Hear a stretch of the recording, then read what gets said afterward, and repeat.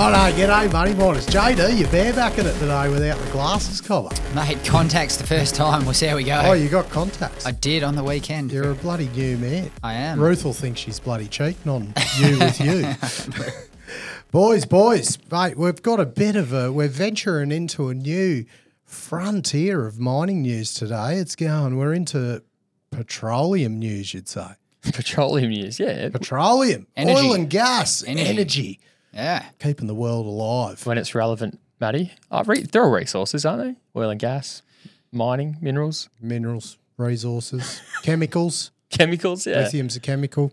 Yeah. So this come about after this was on the back of the bloody event where, by the way, we were selling T-shirts. If you want one of those if you want to look like JD, you get head on to follow the links in the show notes to the Shopify link. Look at the strapping model shining off the shirts. You get a shirt that JD's got on, not one of these, but we will explain these in a minute. We might be able to put these on the website too. Buddy, JD might chuck in a free pack of contact lenses as well if you like it. So just chuck it in the my treat. Discount code JD contact lenses. You get a free set. Head to the Shopify link, grab a shirt. Bloody boys. So at the event, talking to an absolute GC, Thompson. He's a bit of an oil and gas guru, and he said you got to cover the Woodside Santos merger talks next week. I'm like, well, I know nothing about that. Trav, you're a little bit up the curve on oil and gas. You can talk the lingo. Oh, barely, mate. I yeah. Anyway, couple spreadsheet numbers. That's why we had Thompson on, mate, to explain it to us. So we brought the big fella in. Yep. So we thought the Santos Woodside was, I guess, the catalyst for the talk, but we thought we'd give you a good bit of lay of the land about the East Coast, West Coast gas market and all dynamics in Australia. Yep. Few of the bloody key players, what assets in the country are under this Santos Woodside portfolio, what this merger is going to look like if it happens. Will the deal happen? Will the deal happen? Yeah. And just a bit of good bloody chit-chat about the whole oil and gas landscape. It was bloody good. And Matty couldn't wait to talk about mining companies in the process, so it only takes him I linked it back to Chris and Gina pretty two easily. minutes to talk about, MinRes and Hancock's interest in I'm like, can you convert that into market. tons for me? Yeah. Yeah. So, no, it was bloody good. I suspect we'll be talking more and more about gas. I mean, there are some interesting oil and gas companies on the ASX, and a lot of them have a bit of a WA bias, which is where we are, obviously. So, mate, I got a lot out of the chat, and me too. I was a bit surprised because we rocked up in the morning, JD and I, and Matty's like, I got a guy coming in 30 minutes. And we were just like, oh, okay. Oh, sweet. You don't even have to research. Pleasure doing business with you. Right, now here we go. Let's get into it. Now, we might have to explain these shirts that Trav and I have got on. Mate, They need no you reckon explanation, mate. fucking Hooteroo's hats were hot property.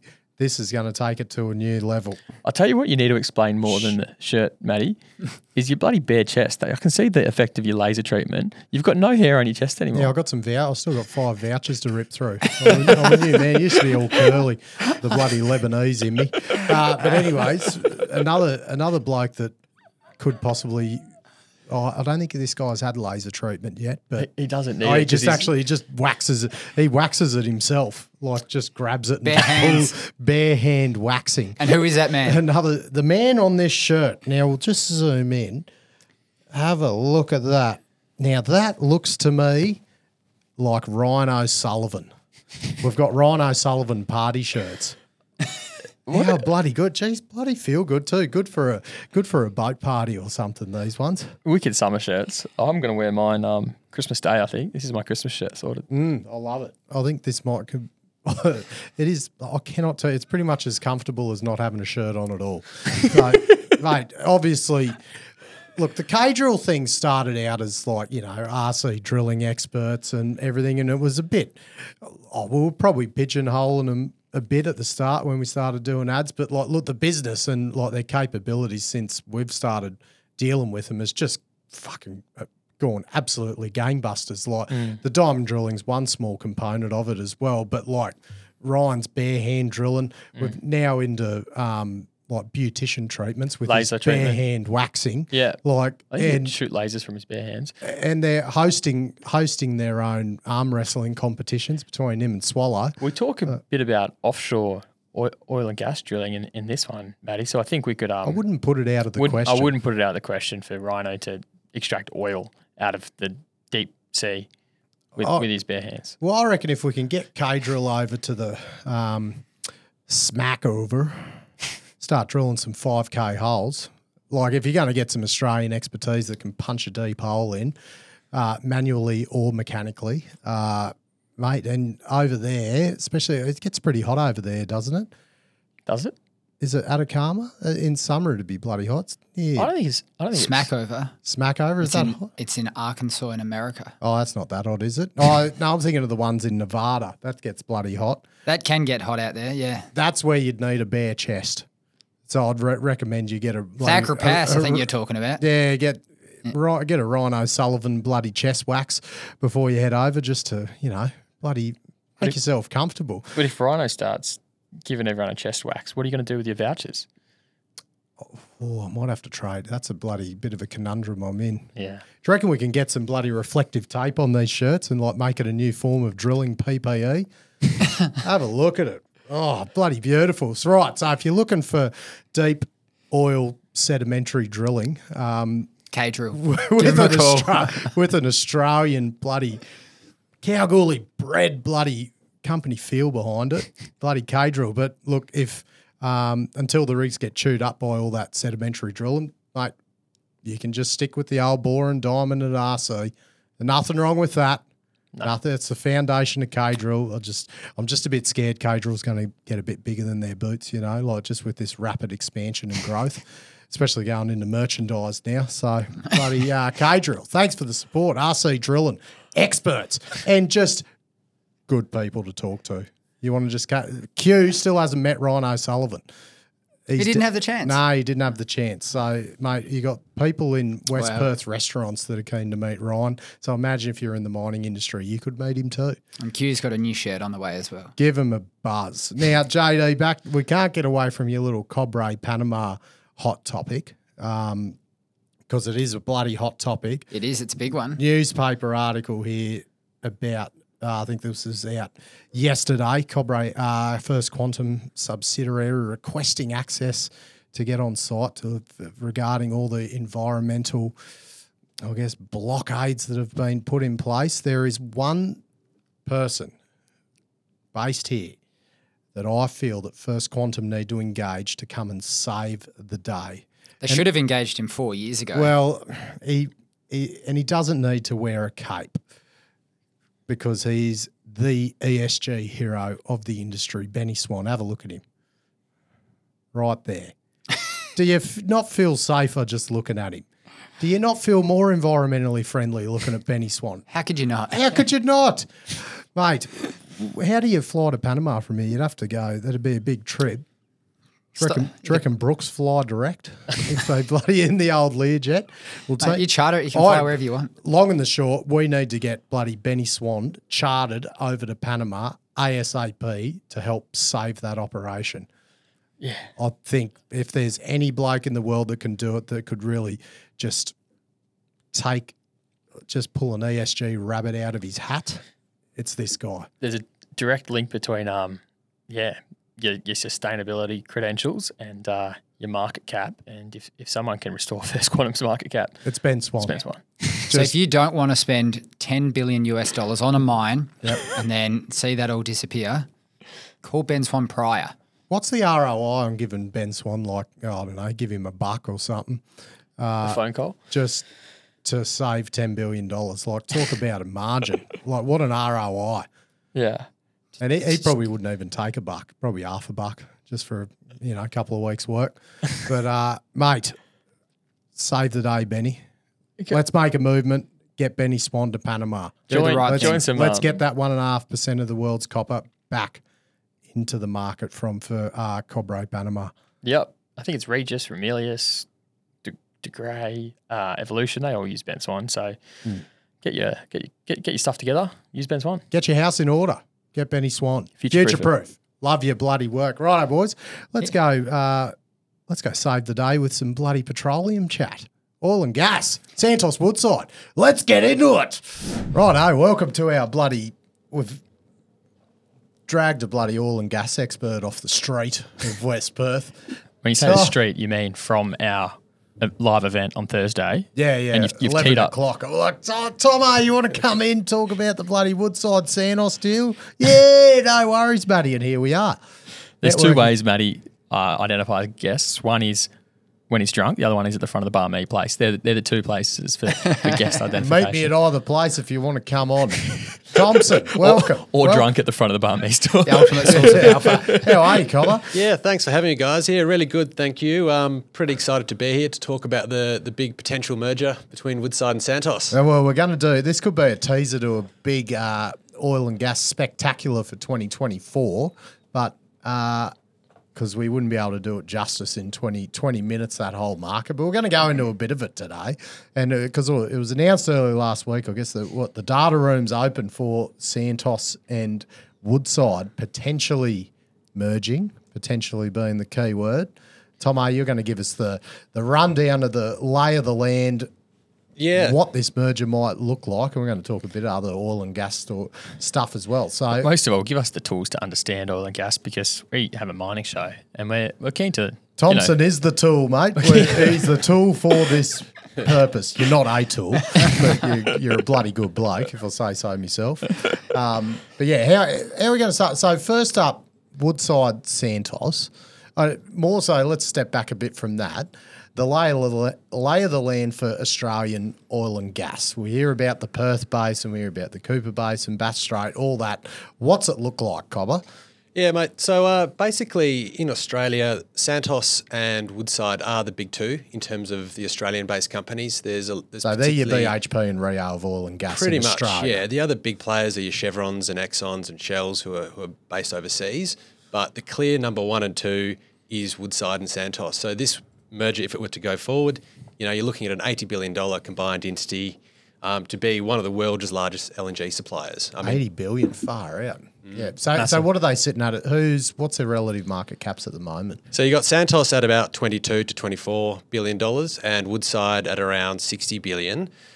So clearly Woodside's the larger entity, and it would be pretty interesting to see how this would work, whether it's a true merger of equals. I think it was 2021 that Woodside, they picked up all of BHP's oil and gas assets in that pretty big deal at the time, which left BHP without its bloody oil and gas anymore, and ended up with just the one listing on the Australian Stock Exchange instead of that weird dual listing structure. And Woodside gained a shitload of, a lot of them were crappy assets too, weren't they? Yeah, the BHP portfolio, I think most people were saying the winner was Woodside. Yes. When the winner, they got, it was a very low multiple, but but some of those, like, the offshore, assets were maybe late life and definitely. Right? In terms of Australia, the Bass Strait asset is the tricky one. Yeah. Now that supplies a lot of the East Coast domestic gas supply, but what there is there's a decommissioning overhang. Eventually, now Woodside and Exxon, we're going to have to decommission those assets. They're very old, big legacy assets, so there is some expenditure to come to deal with those at some point in time. So is that translates to their mining equivalents of a rehabilitation liability? Exactly right. So they'll have a big liability to effectively decommission and rehabilitate those offshore conditions. And it's rough seas there, so it's expensive, and it's going to take a long time to fully rehabilitate that area. Yeah. And Santos did a pretty big deal of their own with Oil Search not too long ago as well. So that's right. They Oil Search was struggling in terms of share price, and Santos were pretty quick to move. The two key assets they picked up there was they increased their ownership in Papua New Guinea in the PNG LNG assets. Which is also they cash cow, that one, isn't it? Yeah, it's an absolute cash cow. A lot of people love those assets. I think in terms of Santos's portfolio, PNG is probably the shining light there, and that's probably what Woodside's looking at in particular. Was there a development project that Oil Search had in the Arctic as well? Was that Picker? That's right. Yeah, it's called the Picker asset. It is in the Arctic Circle. Some people love the asset. Some people don't like it so much. I mean, might look at it. It makes decent cash. The challenge there is you're in the Arctic Circle, and where the world's going now in terms of climate concerns and dealing in sensitive environments, there are some question marks on those assets from that perspective. So I guess what are the flagship assets in Australia, and then obviously which one of those are in either Santos's or Woodside's portfolios? Yeah, so these guys between them have pretty much an equity in every flagship asset. So you've got in the Northwest Shelf here, you've got the Northwest Shelf assets themselves, which Woodside operates. You've got Pluto, which Woodside owns and operates.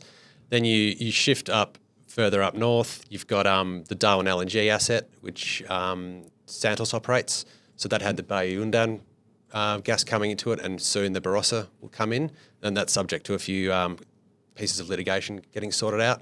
Keep going over east. So Santos own a majority and operate the Gladstone GLNG project there, and as well as that, they've got a series of assets in the Cooper Basin, and that's mostly domestic. Where's the Cooper Basin again? Pretty much smack bang in the middle of Australia, so primarily in South Australia, but it does go into some of the other states there. And then going further south, you've got the Woodside equity in the Bass Strait assets, which they have with Chevron. Oh, sorry, with Exxon. Is it fair to say both? That's between Victoria and Tassie, where they do the bloody Yeah, Sydney and Hobart. Yeah, That's correct. Is it fair to say Rough both seas. Bass Strait and Cooper Basin are sort of late life assets at this stage with a lot more kind of overhang from the rehab obligations or the Dino obligations? Yeah, very much so. They're old assets. Those two basins are kind of Australia's original oil and gas basins. That's where everything started in this country. And as a result, they're starting to run out of reserves.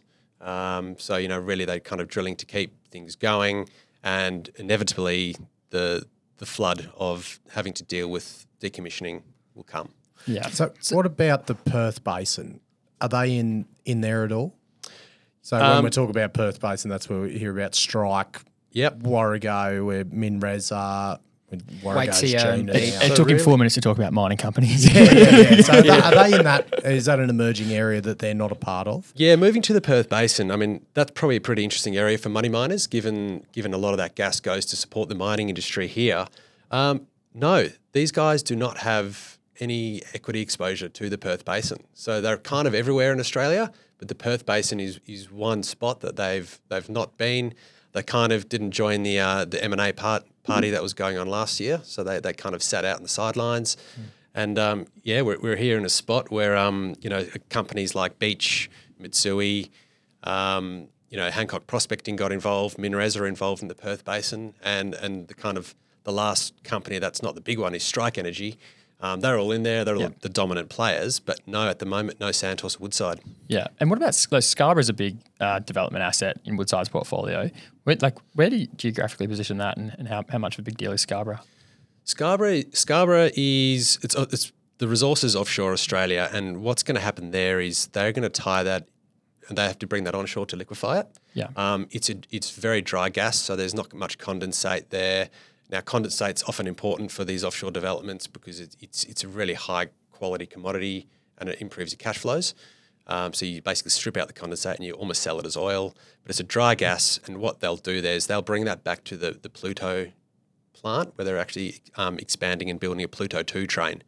So that's Woodside's kind of main growth asset in Australia at this time.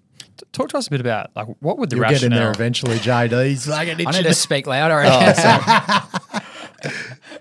You go, JD. Well, I wanted to get into the investment bankers' favourite topics, and that's synergies. So I'm sure there's lots of bankers out there licking their lips. Pardon the pun. Synergy. Top of the shelf, mate.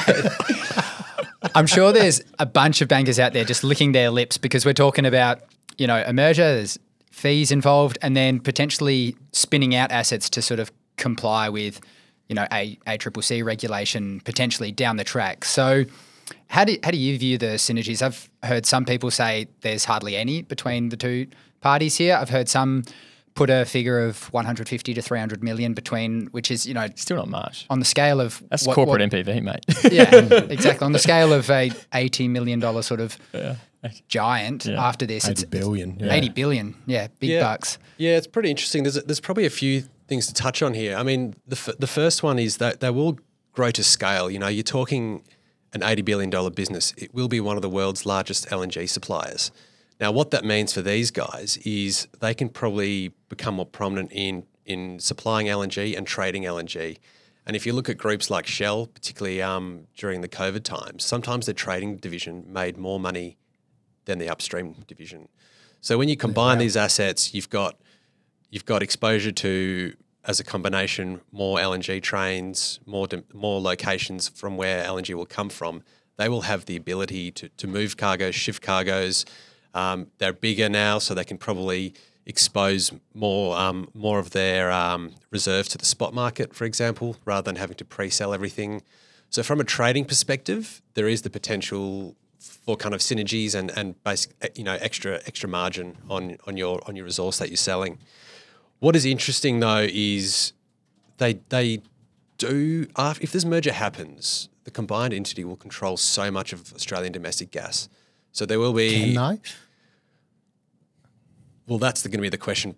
I'm guessing, and a lot of people are saying the ACCC will be looking at this pretty closely. So what does that mean? Does that mean they have to maybe spin out or sell some of the domestic gas assets in the portfolio? That's going to be something for everyone to have to watch. And you can bet all the bankers and lawyers are sitting in the room if they're going through the process right now, trying to work that out. So if they spin it out, but Woodside and Santos maintain some ownership in the spin out, does that fix that ACCC issue or not? You'd have to sell down your interest in the spin out. Yeah. Particularly in the East Coast where gas prices are really high, and I think the problem could happen here one day as well. The last thing the ACCC wants is less parties controlling the gas. The argument is we should have more people controlling gas and creating a more competitive environment for gas. So I don't even think you could spin out the joint domestic gas assets as one asset. It has to maybe just be some individual sales, or they're going to have to come up with a very creative solution to deal with the concerns of the ACCC. Tommy, you mentioned the East Coast gas market there, and I think like for money miners, it'd be useful to just get the big picture overview of like how is the West Coast gas market different to the East Coast gas market, which typically has a higher per GJ price. Yeah. So I mean, good lingo, Trav. On the East Coast, their energy market's all linked, right? So they can pretty much move electricity around. And then we have a completely separate system here, which is the Swiss system, and as well as the miners have a lot of their own kind of capability to produce energy as well. So we are a completely independent market to the East Coast. The challenge they have on the East Coast is, particularly Victoria and New South Wales have not been friendly jurisdictions to invest in new oil and gas. So, what's happened in Queensland is, with the LNG plants there, we're exporting a lot of it as a country. And those are on long-term export contracts. When they built those plants, you're talking that signing off takes for like 20 years. So that gas has been sold. So and with the coal industry slowing down and being shut down there, what you're seeing is really a flight to buying more gas. And so the spot market, for example, gas can be over $15 a gigajoule in the East Coast, and there's talk of it being higher at times. And it's $6 in WA at the moment. Is that right? I think the last time I checked, the spot market here is about $6. You might get little spikes from time to time. And a couple of years ago, it was $3 or $4 in WA. So we do have cheap gas here, which keeps our power prices down. I mean, you're looking at kind of your processing and what the miners need. It makes it kind of manages their cost of production. Now, now a $15 gas price is very problematic for industry on the East Coast. It's expensive gas. And is that a function of what you said before, the fact that it hasn't been friendly for new oil and gas to get up and going? Yeah, there's simply not enough supply coming on. And a lot of the supply that is being produced is mandated to be exported via the existing offtake agreement. Okay, yeah. So there's probably a bit of gas to be had there. And the big one, which is actually in Santos' portfolio, is the Narrabri asset. So that's the continuation of the big coal seams in Queensland coming into New South Wales.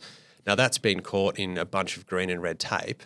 If Santos could get that online, that could probably plug a lot of issues on the East Coast. But it's a political matter. There's a lot happening there that's kind of stopping that from coming online. Wonder if Woodside could take a view that permitting would be easier if it was under their portfolio. Yeah, I mean, once again, it's another one they've got to come up with a solution. Maybe that one has to be an asset that does not sit in the combined entity. But who really? The question is, who really will have the kind of license to operate that? Yeah. So the way you pitch the transaction going ahead there between Santos and Woodside is, really speaking to economies of scale. And we've seen similar transactions in America, two almost $100 billion in Aussie dollar term transactions by Chevron and Exxon, both just in the past couple months. The way the advisors and the bankers over there have framed that is multiples, and the ultimate outcome being a higher multiple for a business with more economies of scale. I've got a sort of two-part question. Is that how you'd anticipate the bankers and the like marketing the deal here? And perhaps an intro to that, how do oil and gas stocks tend to trade on a multiples basis in Australia versus the likes of America? Yeah, so the multiples question's a very interesting one for oil and gas. I mean, you guys have covered this a bit for the mining stocks. It's probably not necessarily the best way to value it. I mean, every asset's different, particularly if you've got assets that have big abandonment and decommissioning liabilities coming up. But, for the most part, some of the guys that have stayed focused, like your Exxons and Chevrons, I think they're trading at multiples of about six times earnings. The oil and gas guys are trading less than that. I mean, I haven't checked recently, but I'm guessing it's probably like a 3 or 4 multiple. So there is a clear discount between the Aussie and the US guys, and maybe combining now as an $80 billion company. Maybe portfolio managers around the world have to own the stock now when it's one of the biggest LNG suppliers in the world, and maybe in theory it could come up to those US style multiples. And you'd anticipate that, given we're talking about a merger without a premium or maybe like a 5% premium or something, that is what Woodside would kind of have to pitch to Santos to try and get the deal over the line, saying, hey, we're going to get these economies of scale, we're going to trade at a better multiple because we're not going to give you a 30% premium. Yeah, it's an interesting story, the premium. I mean, if you look at what the market's done, Santos has run about 5% since that announcement. Woodside have pretty much traded sideways, gone up a little tick just with the oil price over the weekend. So is that suggesting maybe a really small margin? I would think so. I personally can't see Woodside paying you kind of 30-40% premium on the acquisition. So, I mean, what does this mean? Does this mean it's going to be kind of a close to nil premium merger? How do Santos shareholders feel about this, given they were trading at $7, maybe highs at $8 earlier in the year, and now they're trading at about $7.30. Yeah, they're both close to sort of 12 times lows, aren't they? That's right, and Woodside I think are trading at around $30 today.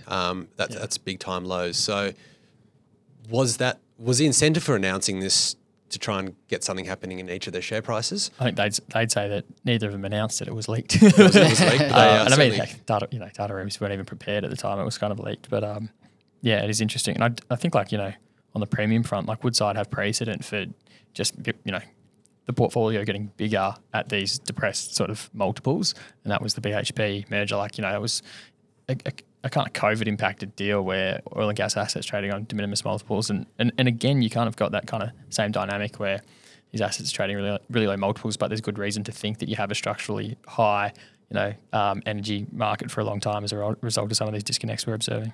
What about the assets in terms of the life left in them across both the Santos and Woodside portfolios? From what I've heard, some of the Santos assets are running out of gas, and do they become a lot more expensive to operate when they are running out of gas because they haven't got the flow coming out? Yeah, they do have pretty broad portfolios, but from a Santos perspective, some of their domestic gas assets in WA are coming to the end of their life. The talk is that the Queensland assets aren't always producing at peak capacity. Yep. Once again, Narrabri would help solve that. Bayu Udan has come off. That I think they shipped their last LNG cargo sometime within the last 2 weeks. Where's that one? That's technically in Timor-Leste, East Timor, but it's piped to Darwin. And what they're looking to do there, and they had started drilling and developing the Barossa project, and that was going to be the backfill gas for Darwin LNG. And then they're looking at PNG expansion. So they do have some growth, and they've got the Dorado asset, for example. It's an oil asset here in Western Australia as well. So they do have a lot of growth in their portfolio. Actually, Woodside have some growth as well. But at the same time, they do have all of them have abandonment liabilities coming up. So has it been in the pipeline or talked about for a while that this merger could or should happen? Has there been a bit of, what would you say, a bit of word in the well? Yeah, or Word on the rig. Word on the rig. Word on the rig. Yeah, a few years ago, these rumours were around. Absolutely, they were there. But what then happened was the Woodside deal did the deal buying the BHP assets. Santos did the deal buying Oil Search out, and that kind of made those rumours go away. So I think Santos actually went first, so they were going to be, after the Oil Search merger, the biggest oil and gas company in Australia. And then I think it was within days or weeks, Woodside made the BHP announcement. So they've really been focusing on integrating those assets into their portfolios. But yes, there has been whispers over the last few months that these guys have been talking, and obviously it sounds like enough had leaked, so they had to make comment, and neither of them chose to decline or deny the rumour. So that, they're facing the music now. Do you think it's going to happen from a bystander's point of view? Good question. Personally, I see a fair bit of risk, particularly with the ACCC, and how they'll view it, unless these guys have come up with a very elegant solution. They'll definitely have the best bankers and lawyers looking at this and coming up with solutions. So there's a maybe. My question is, as a shareholder from each company, is this the best deal? Are you better off getting someone bigger, one of the big US or European players to come and take Woodside or Santos out and for cash? Because this will be no doubt a scheme of arrangement correct. of some sort. I'm thinking cash, 20-30% premium. That seems more attractive to me as a shareholder than kind of this merger. There's a lot of things about the merger that might not make sense. Capital gains roll over relief, though. Oh, that's what I want. I got sort of a couple more angles I just want to cover with you while we got your time. And one is just the interest in these gas assets from the mining magnates. I mean, we had the M&A sort of bidding-ish war, which was their cooperation, was there not? Not sure.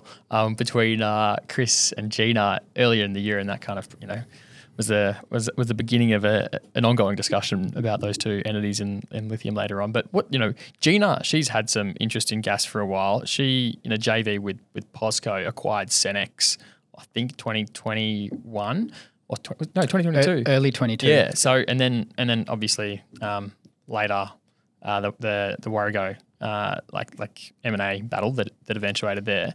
What's Gina's ambition? What's Chris's ambition? How do you evaluate that? Can't get away from these two, can we? Yeah, they're everywhere. Bloody in everything. Thursday night at the pub, they're everywhere. Must have been that bloody Sunday tea party that I was discussing gas one weekend. Yeah, it's pretty interesting. I mean, I think in fairness to both of them, they do their research, and there's a lot of hype and hysteria about the oil industry in this country, but I think they know how critical, particularly gas, is to Australia's future. So, the first moves were made by Hancock Prospecting over Eastern, and they secured Cenex. And last year, pretty close to Christmas, was a bit of musical chairs in WA, where I think Beach lobbed the first bid. I can't remember if it was Beach or Strike lobbed the first bid, anyways, on Warrego. And but ultimately, Hancock Prospecting took out Warrego and completed the takeover. So they are now in the Perth Basin. MinRes, they kind of quietly got into the Perth Basin a while back, but they shared an asset call where they drilled Lockyer Deep together with Norwest, and that had a big success initially. The talk was that was over 1 trillion cubic foot of gas, which is a lot of gas. The second well was not so successful, but they're in there. There's something there. They're both keen. And for me, it's why do they want to do it? Well, it's actually pretty simple. All of the mines here use a lot of gas to supply energy to their operations. To get rid of diesel, get rid of diesel, but they've got big plants on site to do all the things that you need to do on site. And I think the concern they have is the gas price is going to go up in WA over the next 10 or so years. So why not own the gas yourself so that you kind of managing your cost exposure, and it's effectively a physical hedge. Is it you're predicting it to go up based on more use on mine sites and domestic supply? Yeah, there's a couple of key domestic suppliers coming off. So the Reindeer field, which is owned and operated by Santos, and this is public. It's either finished producing or it's very close to finished. There's a couple of other critical assets which are coming towards the end of their life. The Northwest Shelf joint ventures, domestic production is going to come down. Now, while Pluto's coming on, and you've still got the Chevron assets supplying the market, we really need more, and the Perth Basin is that answer. The Perth Basin as a new gas province only got reinvigorated within the last 5 years, and it's very critical to the mining industry. So, if you're these guys and you can buy and own the gas for say $1 or $2 per gigajoule, that's great, because if you're in 2030 and you're trying to buy this gas spot, you're paying maybe $10 gigajoule or more. I think the interesting thing with Gina, by the way, is so if she went in that JV with POSCO to buy Senex, that's Queensland gas. So it must be more than just wanting to own the gas that's going to feed her mining operations. Given what are the synergies with the Senex stuff, right? That's a slightly different story, because they can't necessarily export a lot of the gas that Senex has. That was probably just a value play from my perspective. Gotcha. And the last thing is just in Western Australia, there's this. I remember looking at reading the MinRes AGM presentation this year, and this slide where MinRes is clearly, lobbying the government to remove the WA DOM gas requirement. Trav, I've got a quote for you. MinRes, this is by Mr. Ellison, MinRes would not build a large-scale gas plant in the Perth Basin unless the WA government ditched restrictions on the export of gas from onshore projects. So A, what is this DOM gas requirement thing that needs to be ditched, and B, what impact would it have on the West Australian gas market if it was ditched? Yeah, so it's kind of got to be divided into two parts. All the offshore gas, if you bring any of it onshore to be processed into LNG, you must supply 15% of that into the domestic market. Mm-hmm. Now, as it is offshore, and the legislation got updated quite recently, the government the state government has banned the export of anything produced in the Perth Basin.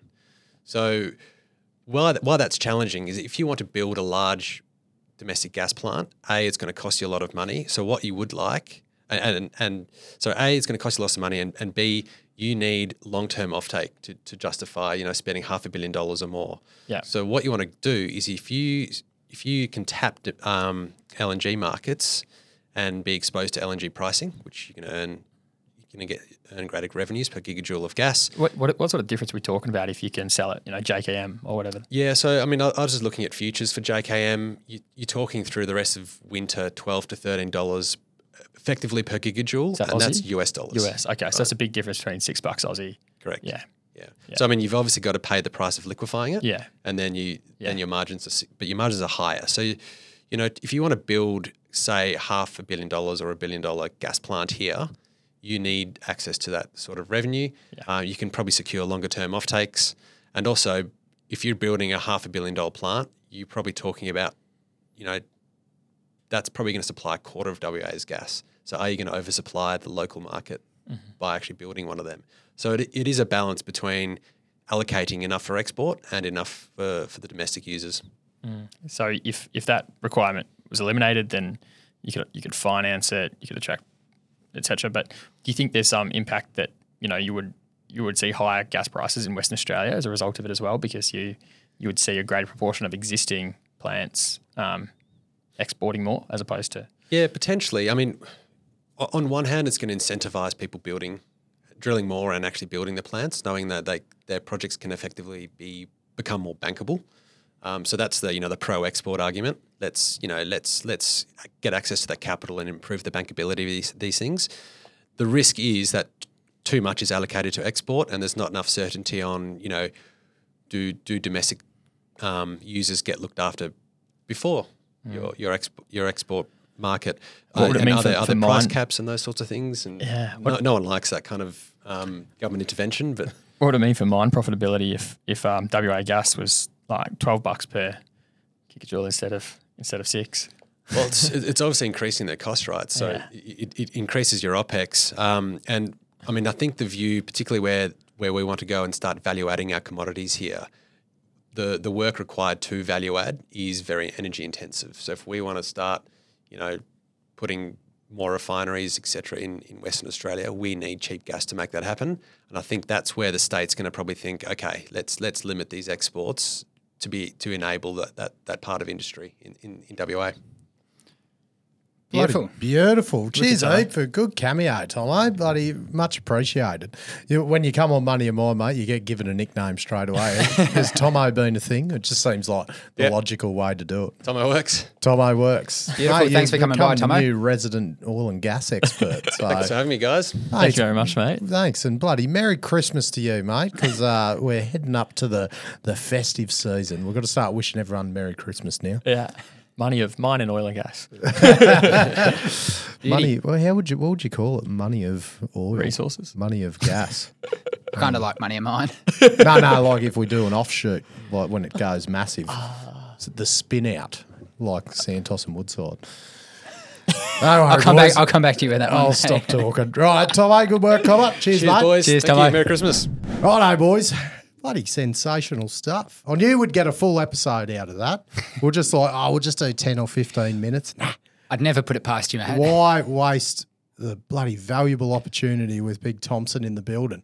It was good. It was a bit of a 101 for us, not so well versed in the energy world, but it was great to chat about what's going on in WA, why the east and west coast differs, and of course the mega merger. Well, mate, if I'm learning a lot and I'm bloody interested in it, the money miners will too, the ones that are on my level. Like Trav's level, bro, they might bloody, anyway. I'm comfortable down here. You wait, mate. I'm fine. This time next year, you'll be a petroleum guru. As JD said, I am one of the few people that rings up brokers and tells them what I'm buying. You're that knowledgeable, mate. That is how we bloody roll. Mate, Thompson's actually looking for a gig too. CFO job. If you got a CFO gig, what a CV we've just put out for him. Yep. He's come and demonstrated his knowledge of the oil and gas market. Good bloke. Bloody hit him up. Least we could do for him. Good favour he did All for across us. the natural resource spectrum as well. That's funny. We're like, what gig do you want, mate? He's like, yeah, I wouldn't mind some hard rock mining CFO gigs after that oil and gas knowledge. He just bloody... If he just wants a little like intermediary job in oil and gas, just while he finds that hard rock job, piece of piss, mate. Doesn't matter. You can translate that skills and knowledge anywhere with a guy like that. Love your work. Thanks to all the bloody legends. Money. I think we get rid of partners, sponsors. That term. It's just Money of Mine legend. who we got? I've got to rattle them off without bloody. I've got to get good at rattling them off by themselves. KCA Site Services, because last time I rattled it off, I bloody forgot theirs. I'll get them out of the road. Yep. DSI Underground, Investor Hub, K-Drill, Future Proof Consulting, Brooks Airways, MMTS, the Title Management Gurus, Anytime Exploration, and K-Drill. our other OG Terra Capital. Love your bloody work. Hootaroo. Hootaroo, money miners. The information contained in this episode of Money of Mine is of general nature only and does not take into account the objectives, financial situation or needs of any particular person. Before making any investment decision, you should consult with your financial advisor and consider how appropriate the advice is to your objectives, financial situation and needs.